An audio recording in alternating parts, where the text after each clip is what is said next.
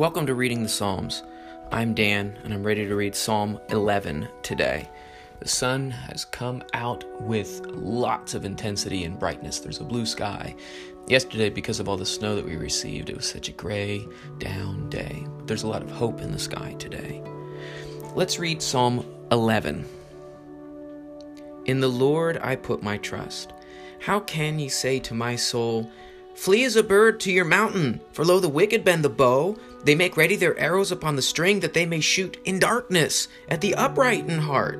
If the foundations be destroyed, what can the righteous do? The Lord is in his holy temple. The Lord, his throne is in heaven. His eyes behold, his eyelids try the children of men. The Lord tries the righteous, but the wicked and him that loves violence, his soul hates. Upon the wicked he shall rain snares, fire and brimstone, and burning wind shall be the portion of their cup. For the Lord is righteous, he loves righteousness. The upright shall behold his face. In this psalm, David says and admits that the one who trusts in God looks like a fool, looks unprepared, looks blind.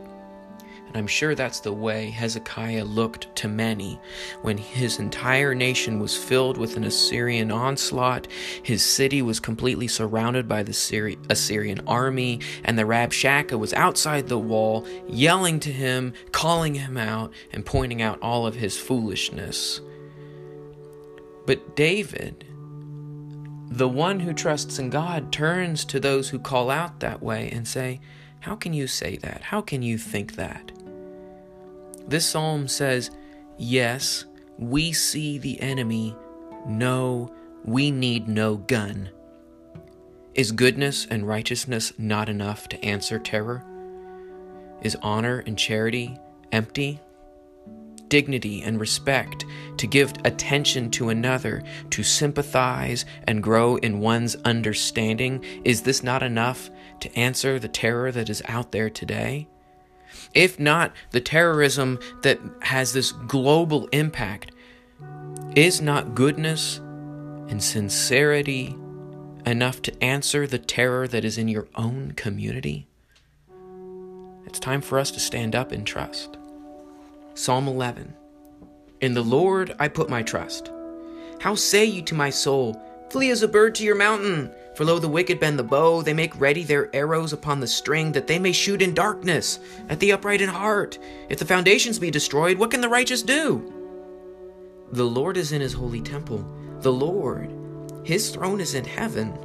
His eyes behold, his eyelids try the children of men. The Lord tries the righteous, but the wicked and him that loves violence, his soul hates.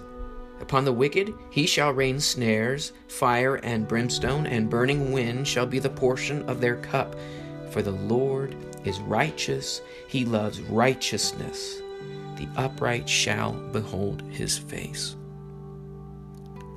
Goodness, sincerity, charity, these are still enough, even today, as an answer that is the terror around us, and we do not need to give in to fear.